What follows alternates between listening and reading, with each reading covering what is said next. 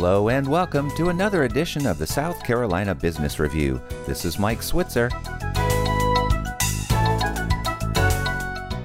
Women in tech is certainly not a new thing anymore, and they continue to show up in larger numbers at the top as founders and CEOs.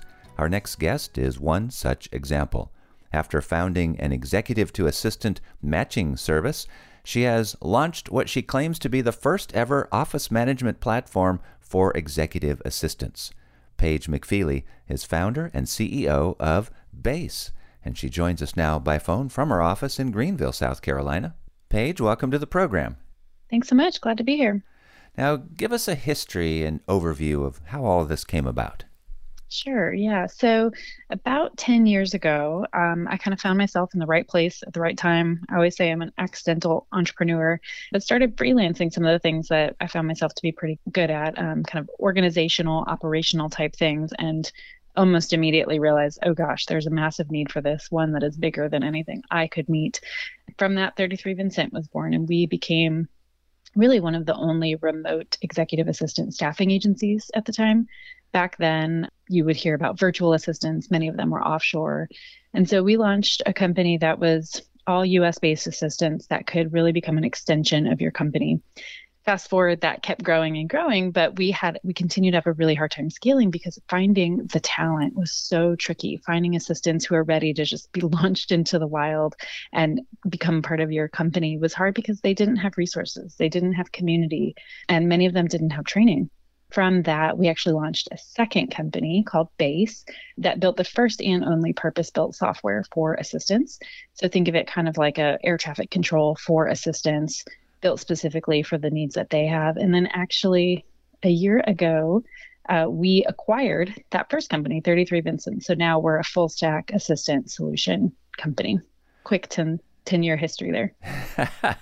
Well, now talk about the way that you have been able to fund your operations, get things going, help fund growth. We've noticed that there was an announcement about some seed funding that you received that was a nice number. Yes.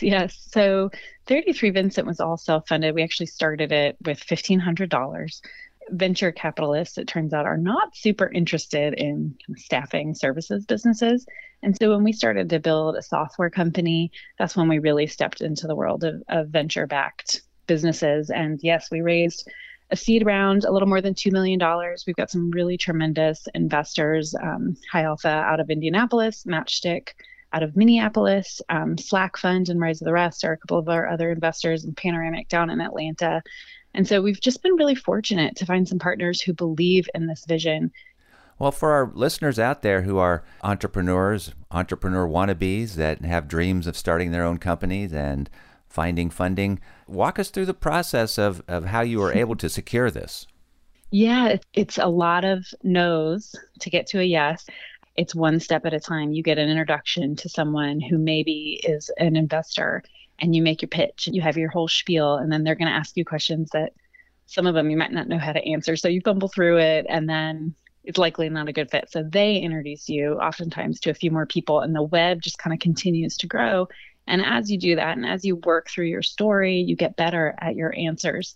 And ideally, eventually, you find the right partners for you. I mean, it's a pretty intimate relationship, I would say, because they are owners in your business. And in some ways, they're your boss, and in some ways, they're your partner. And it's a pretty long-term commitment that you're making. Most investor-founder relationships last a decade, if not longer. So even though you're the one asking them for money, it's a two-way street of making sure that you guys have alignment and that you're going to be able to work together through the ups and downs, of which there will be many. Well, now walk us through what specific needs an executive assistant has in an office management platform. Why can't they use Google Drive or Slack or something like that that's already out there? They do end up using those. So our intent is not to replace the full suite of tools that they use. More and more frequently, we're seeing assistants support multiple individuals, and it gets pretty complicated. And so our intent was to create a hub for assistants that's not having them spin their wheels, which is what the norm is. Well, Paige, thank you so much for spending time with us today. Thanks so much for having me. Paige McFeely is founder and CEO of Base. She spoke to us by phone from her office in Greenville, South Carolina. We will have a link to the company posted at our webpage so you can learn more, southcarolinapublicradio.org, where you can hear this show again. And remember, you can find us wherever you find your podcasts. With the South Carolina Business Review, this is Mike Switzer.